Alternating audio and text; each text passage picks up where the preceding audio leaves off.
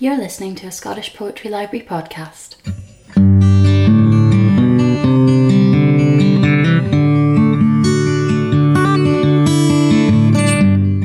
The fact we almost killed a badger is incidental.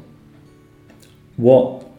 The way it flashed its rump to the headlights at the edge of the carriageway, the way the muscles churned under the flesh that seemed grey in the dusk, the way you knew it was a badger, even though we couldn't see the markings, the way it missed the wheel by inches, that the near miss, the black and white flight of the beast into the wood seemed such a moment of freedom that I went home and ended things with you. Don't be ridiculous. I'm not superstitious. If we'd tattooed the road with the fur and the life of it, if we'd flattened it, I still could not have sat through one more night of silence. The fact we almost killed a badger is incidental. Anyway, we were going too fast to have stopped. Hello and welcome to the final SPL podcast of 2016. And what a year it's been, one perhaps to forget. It started with David Bowie dying and, well, I don't think I need to go on really, do I? Now, that all said, it actually wasn't the worst year ever for poetry. In fact, in some ways it was pretty good. Nielsen Bookscan, I read here, reports that sales of poetry books were at their highest since records began, surpassing £10 million for the first time. In November, Wired published an article titled, "Don't Look Now, but 2016 is Resurrecting Poetry." Reading that article, one comes across this line: people are turning to poetry to process their thoughts amid the chaos of 2016. Because apparently in the 48 hours following the US presidential election, Poets.org saw a spike in visitor numbers. The website reported a 600% increase in the number of people tweeting links to its poems, the most popular ones being Maya Angelou's Still Our Eyes, Langston Hughes' Let America Be America Again, and Auden's September the 1st, 1939. Now, because it's the end of the year, we've been having prize season, I suppose you would say, and so it was great to see Kathleen Jamie's The Bonniest Company winning not only the Saltire Society's prize for poetry, but also the Saltire Society Book of the Year overall. About a month or two ago, we were blessed to have Vanni Capodeo visit us to do a reading, and of course her volume, Measures of Expatriation, won the Forward Prize in September, and I should say as well that we recorded a podcast with her which will appear I think in January, so watch out for that. And of course there was the very surprising and very pleasing to me at least news that Bob Dylan won the Nobel Prize for Literature. Anyway, another great highlight of the year for me was meeting Andrew McMillan, who is the subject of our latest podcast.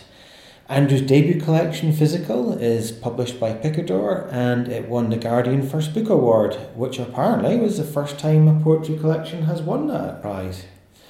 So Andrew came into the library to do this interview that you're about to hear in August while he was up in Edinburgh for the Edinburgh International Book Festival. And I remember he came in on a Friday afternoon when it was absolutely pouring with rain.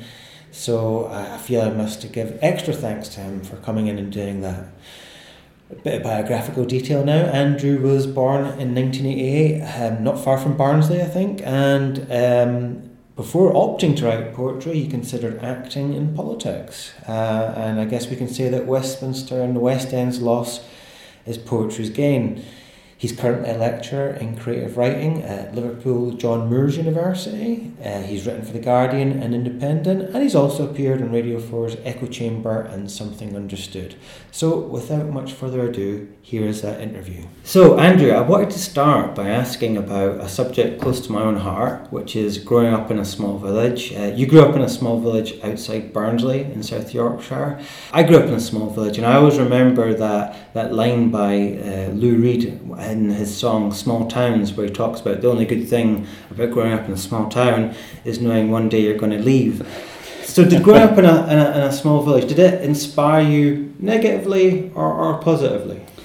I'd like to think positively. I don't live there anymore, so I moved away to university to Lancaster and then have lived really in Manchester since then. And I think what growing up in a small village does is certainly it makes you yearn for something else, because you're always aware that this isn't it, particularly if you kind of read, if you're watching films and things, you're aware that this can't be the sum total of kind of what there is, and so you're always kind of looking with that kind of yearning eye to somewhere else, which really poetry is as well. Poetry is always kind of wanting the thing that it doesn't have. But certainly what it meant kind of practically was that I just went to the local secondary school where the teachers were really good, but it wasn't a kind of great school, and that I had to mix with a lot of different people. And so what that's meant to me, I think, is that I know that I can interact with a lot of different people, and I can sit in a room of academics and be fine, but I can go into a room of young offenders and be fine, and I can go into a room of local people and be fine. That I know that I can speak to people on different levels, because you kind of have to in a place like that to avoid getting beaten up every day. You kind of learn how to survive, don't you? Absolutely. It's an education in life, isn't it? Yeah. So as a teen, I think at a critical moment you started to read Thom Gunn, and I wanted to talk about, or I rather wanted you to talk about, what then influence Thom Gunn's had for you on your work and thinking about poetry. I first kind of found Thom Gunn, I'd just come out and I found was given his collected poems and Boss Cupid, the kind of final collection that came after that. At first, it was just this sense that I didn't realise that could be written about in literature. So these poems about these kind of illicit encounters or these one-night stands, or just this kind of yearning, this kind of love, and this democracy of love as well, this kind of community in San Francisco of kind of just open love. And I'd read Larkin and I'd read the war poets, and this kind of thing that Thom Gunn was talking about wasn't something I was aware of, and it seemed to me, growing up in that small village, impossibly glamorous. And I just thought, oh wow, something that I want in my life is worthy of literature, it can be put into a poem. And that was the first time I'd really ever realised that. And so at first it was just that subject matter, and then going forward from that, I'm always fascinated by, like as a poet, he fascinates me because he's kind of too American for the English and too kind of formally English for the Americans, and so nobody really wants to claim him as their own, and he's kind of sadly neglected for that, I think.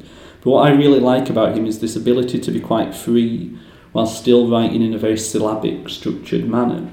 And kind of as I got older and more mature, I think that's the thing I really kind of tried to take from him. But it's interesting, when the book first came out, I spoke a lot about Thom Gunn and that kind of influence that he'd had, and some older English gay poets got very mad. And there's something very interesting about, because they were alive when he was alive, and they met him at readings and things, and there was something about, I wasn't claiming that I wrote like him or that I'm as good as him, just that he'd kind of had an influence on me. And there's something very interesting about the ownership of him and kind of what generation has ownership of him. And one thing I'm really kind of excited about, I think, is to get a new generation interested in him again, because he seems to me to be sadly neglected. Well, I'm shocked to learn there's no real proper biography of him.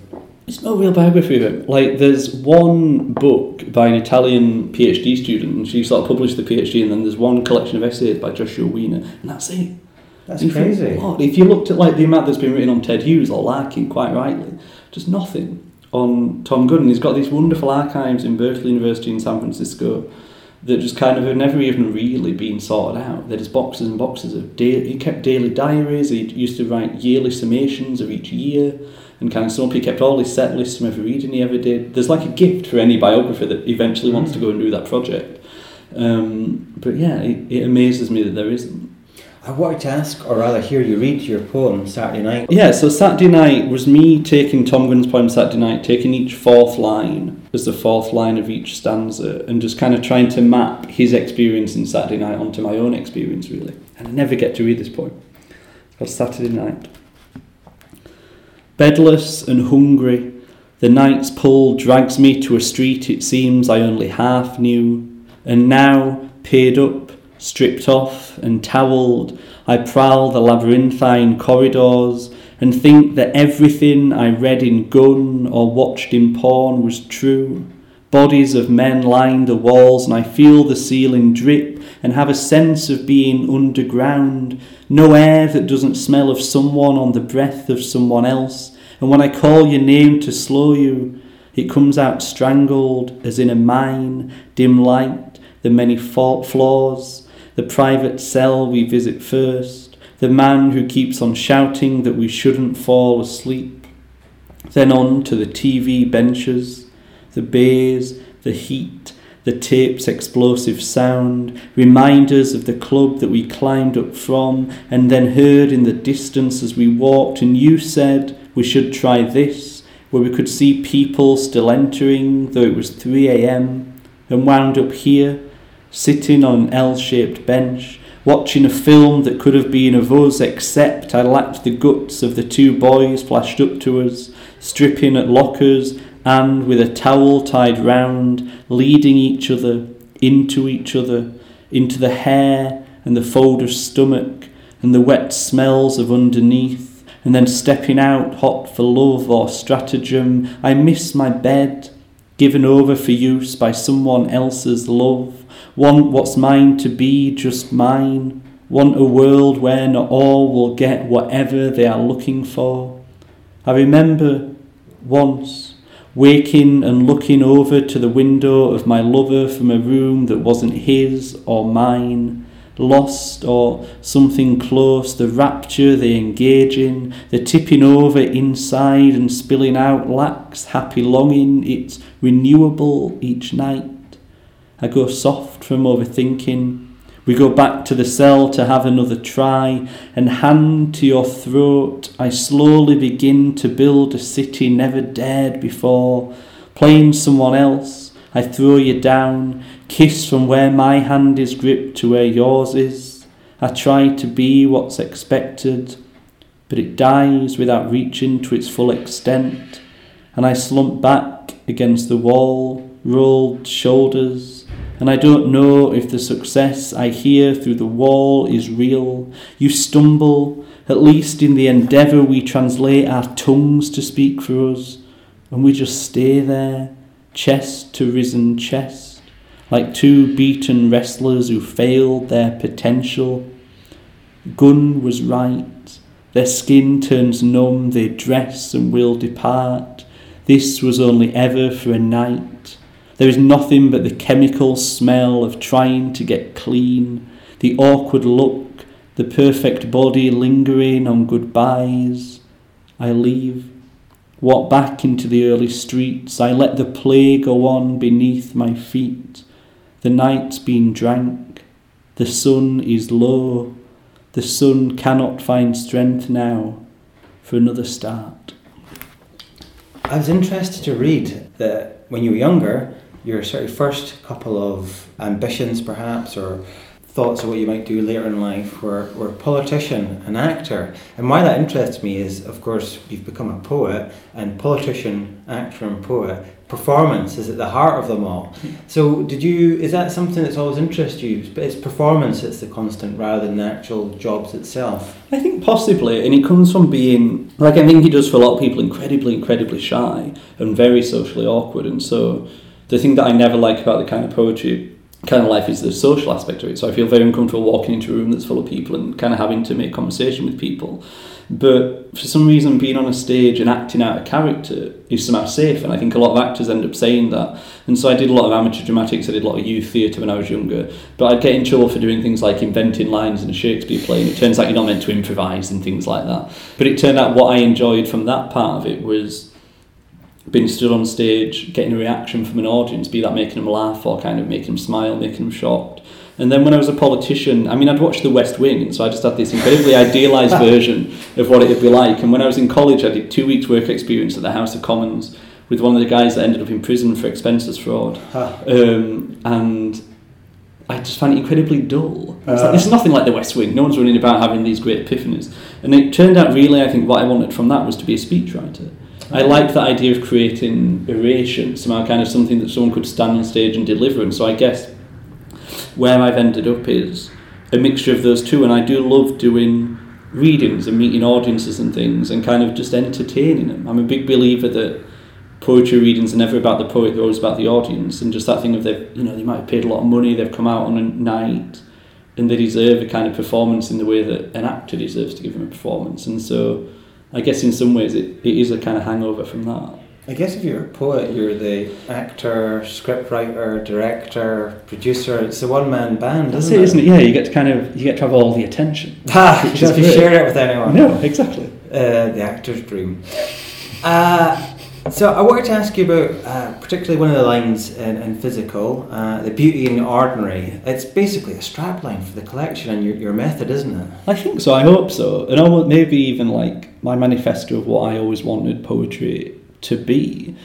And it comes probably from growing up, like we said, in one of those small villages in this kind of northern context, reading the poets that I'd read, people like Jeff Hattersley, Thom Gunn, these kind of beat poets as well, and just kind of living a very ordinary life. Nothing really very remarkable has ever happened to me. And the poetry that I liked, the poetry that I always remembered, was the stuff that could just take something really mundane that people might overlook. But the poet's job then is to take it and somehow distill it or make it, refine it and give it back and say, no, it could be this, look at it differently. And so that idea that poetry could be about anything, I think is really important to me, that no one place, no one person is more inherently poetic than anywhere else.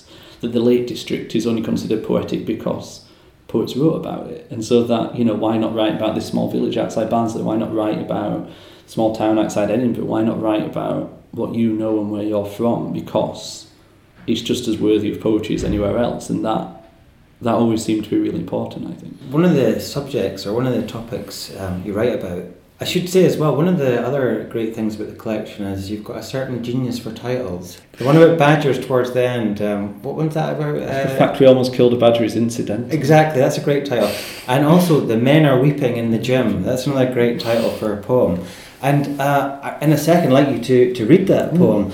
It occurred to me while I was reading it, I thought, gosh, given the amount of time people spend in gyms, talk about gyms, obsess about gyms, how we're all supposed to be and fit and healthy these days. I'm speaking to you during the Olympics as well. It's true. I just thought, why don't we write about gyms more? I mean, there's such a site of sort of comedy and drama and tragedy, aren't they? God, yeah, and just all human life is there in many ways. And I mean, maybe it is that thing that, people feel that it's not poetic. And also I think the way to do it very simply would just to be to kind of parody it and to kind of make kind of really obvious fun of the kind of people that go there. But because I was interested in kind of looking at masculinity, it's this kind of crucible of examining what's really happened to young men in this kind of generation. It's actually quite scary. They've replaced their ability to be economically or socially kind of dominant with just kind of getting bigger and bigger and bigger, because that's kind of how they now manifest their masculinity. It's kind of, and so you see young lads that are sort of 17, 18, and they're not kind of scrawny and skinny anymore. They're kind of built like kind of tanks, and it's a very kind of outward demonstration of kind of searching for their place in society, kind of how to be a man, really. And it really fascinated me. Yeah, it's in areas where traditional industries have died, and the position that they would have, in a sense, in the way that society is making them smaller and smaller in terms of the space they occupy. I guess they go to the gym and become bigger and bigger. That's the kind of idea, isn't it? That's such a much more eloquent way of putting it. That was good. Well, listen, why don't you read the poem, which is even more eloquent? Hey, the men are weeping in the gym. The men are weeping in the gym, using the hand dryer to cover their sobs. Their hearts have grown too big for their chests. Their chests have grown too big for their shirts.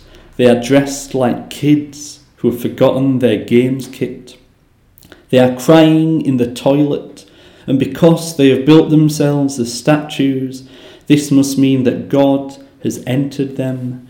They are wringing their faces like sweat towels in the sink. Their veins are about to burst their banks. They are flooding out of themselves onto the tiles.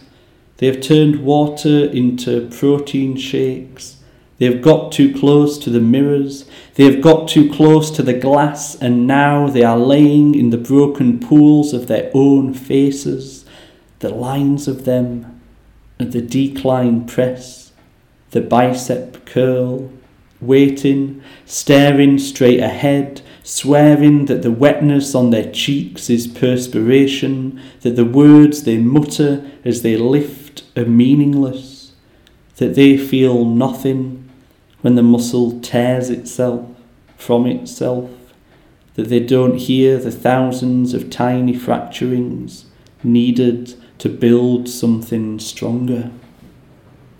You've done quite a bit of work with young offenders, young people, and you've often heard poetry described as gay. And I was reading something you'd written about this and how the use of that word had reached out beyond the troubling use of the word to mean anything negative and into a preconceived notion of poetry as feminine and floral. And you suggested that perhaps the plain style of physical was a reaction to that. Could you talk a bit more about that? It's very interesting because if you asked any poet, they would say poetry tends to be dominated by older men. And so the kind of poets who kind of occupy the canon tend to be older men. Yet amongst young people, it would be seen as an incredibly feminine thing to do. Why would you want to write poetry? Poetry is gay, and that kind of colloquial use of the word that they use. And they see it as that kind of very florid, very kind of hyper-feminine kind of poetry with a capital P, almost kind of posy kind of style. And I was very interested. I think maybe just because it was about the male gaze on men, and I was very interested in masculinity and just what that might mean as a kind of very stripped back, plain style that almost, I was very interested, I think, when I first began writing it, how plain you could get and it still be considered poetry and not just kind of a plain statement of fact. And I was really interested in that idea of kind of how much can something be stripped back to its bare bones, to its plainness, and is that somehow engaging somehow with a kind of masculine idea of something, or kind of would that be a man's idea of what poetry should be raw and kind of plain and stuff. And just kind of, I'm very interested in the idea of kind of stripping everything away and I think the bones of it and seeing what's left maybe. At the centre of physical, you've got a poem called Protest to the Physical, and it's a long, ambitious piece. Very long. Yeah. What was the thinking that went into that? It's something that I've tried to do again since, and I just can't. I broke up with my first kind of long-term boyfriend. I'd moved back home to Barnsley after university and was just kind of broke and really, really sad. And I'd never really encountered that before. And I started writing these little... I wasn't writing anymore. And when it came back, it was like these little 3-line things that were nothing on their own and nothing was coming. And eventually I just kind of gathered all of them together and started kind of thinking, well, what if they are something together? But I know it's not a narrative. But kind of what is it? It's this kind of fractured thing. And so I started thinking, well, what? And it was at the time when Barnsley was kind of, it just started to regenerate, and then the kind of Great Recession hit, and so it was kind of screwed again. And so it was kind of, I really was interested in like my personal loss, this loss of that Barnsley was kind of going through, and then this kind of loss of never being able to meet Thom Gunn because he was already dead when I discovered him. And I think all those 3 things kind of began to weave themselves in. And Protest of the Physical is something that comes from an Ivor Gurney letter, and he wrote to someone, and I'm going to paraphrase, but he just said, I'm fed up with all this aesthetic kind of stuff about the war, I'm fed up with all this beauty, I want my poetry to be a protest of the physical. What it is I think the one thing I wrote that is as fractured as that, where my kind of thought process, because that's just the thought process I kind of had at the time, I couldn't join anything up, and I kind of composed it, I think, like I was imagining I was writing a piece of music, and that I would kind of go... I also thought it was like Howl if Howl had been set in Barnsley. I would kind of just sort of say, so one movement's my personal loss, and the next movement's kind of Barnsley, and then the next movement's a blend of those two, and kind of thinking about that, almost like I was composing this kind of classical piece of music, that all these themes would kind of dip in and out of each other. And it splits people. Some people kind of really like that, some people don't get on board with it, and that's fine. Would it be possible to hear an excerpt from it? Yeah, shall we? I never get to read this either because it's far too long. That's the death knell of any poetry reading, isn't it? If you get up and say, I'm going to read my experimental 30-page poem, and everyone just like does this kind of existential sigh of despair. I'll read this bit, which kind of I think seems to combine most of those kind of 3 parts. They're all kind of separated out by fake bits of graffiti as well. This, I think, is the 3rd section. Graffiti, Oaks Lane, Pithead. Pits close, we still sink into them. Tom, the 2 opposing wheels of voice, the rough joints of your transatlantic patter snailing down my neck, undress, love, lost, room exhausted as an empty city. You're gone, and who alive listens to cassettes anymore? Tom, You believed your touch was boring, the wound in the head healing, skin hardening to the blood. Undress, touch, the only book, blood pumping, Tom, Tom. The fear is to die untouched, love lost, the smell of aging which is really the smell of unclean teeth, to be nowhere except here, lame arm of the crane circling, a memory of gulls, screams from the roller coaster, two girls banging on a door, how thin the membranes that we build between each other, how easily broken, opened. Qualitative research into pub names in Barnsley, the Mount, the Corner, the closed since the smoking ban, the Cross Keys, the Bridge, the Soviet, the Station, the Longbow, the Room, the Glass Half Full, the Joseph Brammer, the Keep Drinking, the Mill, the White Bear, the We're Still Here. Tom, in boxes, every letter ever wrote, diaries, your fears of what the love you had might do to him. Sleep with Tom, night after night, open at the spine, face pushed deep. There've been times I've woke and put my arms around a pillow, half dreaming it was you. I count what I've got, thinning hair, skin stretched loose from fat, a body only you could love. Mist frosts across the necks of flats, fires smoke themselves irrelevant. Your most loved song is overplayed and worn by too many singers, waking to a stomach, hollow, churning, forgetting all but the briefest inflections of your voice. Your mother called me to the window, fox in the road. It seemed young, or maybe foxes age more gracefully than us. It was early afternoon, you were sleeping. It seemed lost, wrong place, wrong time. We just watched it burning down the avenue, red scar.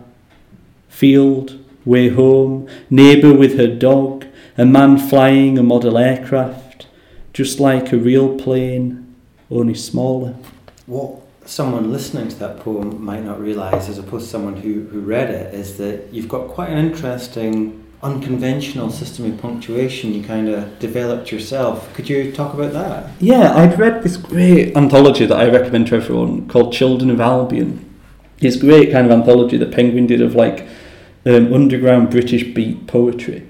And I read that when I was really young, and it's kind of full of this balmy stuff, but a lot of it written in all lowercase with no punctuation. And so what I took from that at first was that I was writing these, when I first started writing these very kind of small little poems that almost just felt like they didn't deserve uppercase letters somehow. They didn't kind of fit.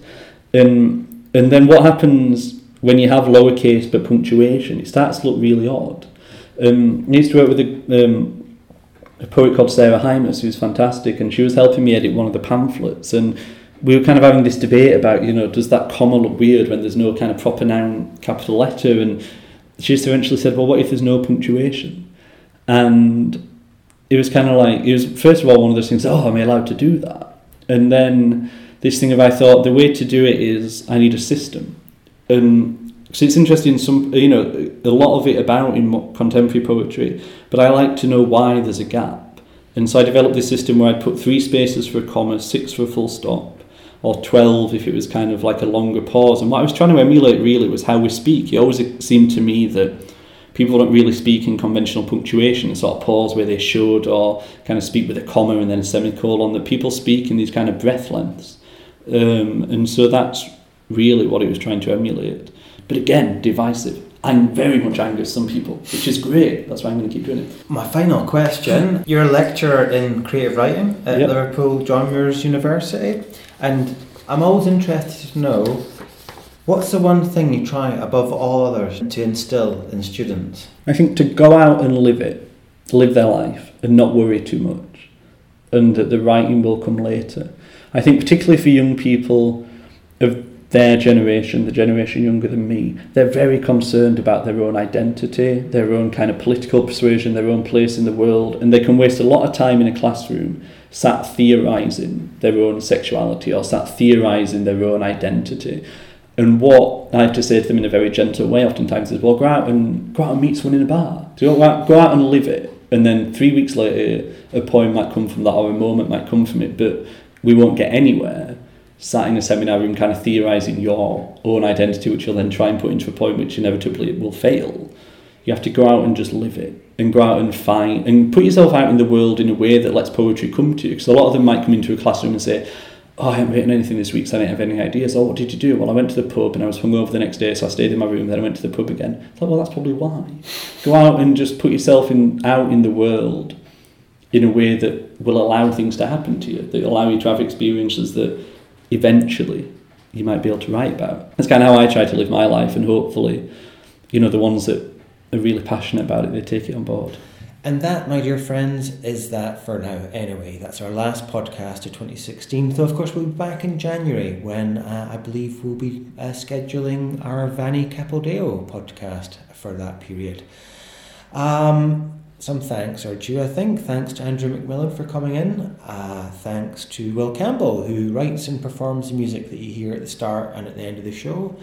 And thanks to you for listening. Thank you very much.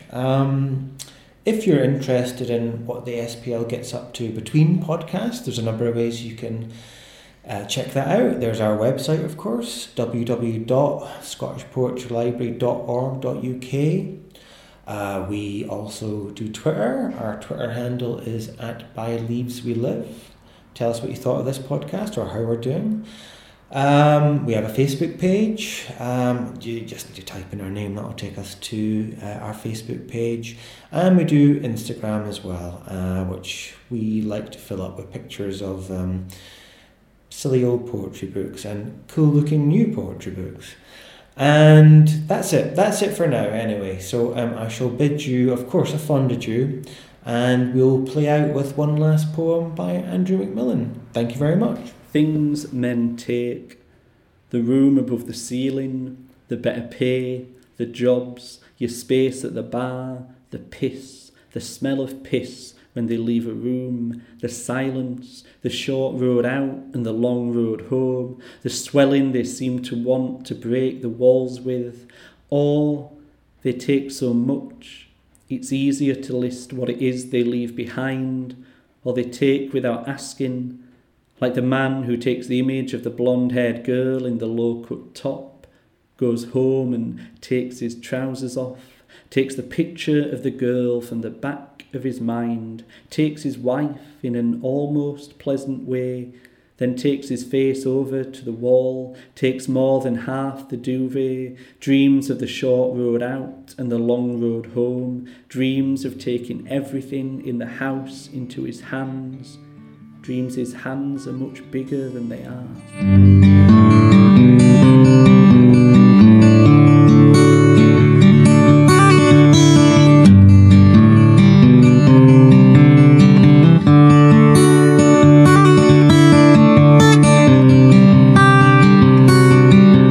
Thank you for downloading this Scottish Poetry Library podcast. For further information about the Scottish Poetry Library, visit our website at www.scottishpoetrylibrary.org.uk, follow us on Twitter @byleaveswelive, and find us on Facebook.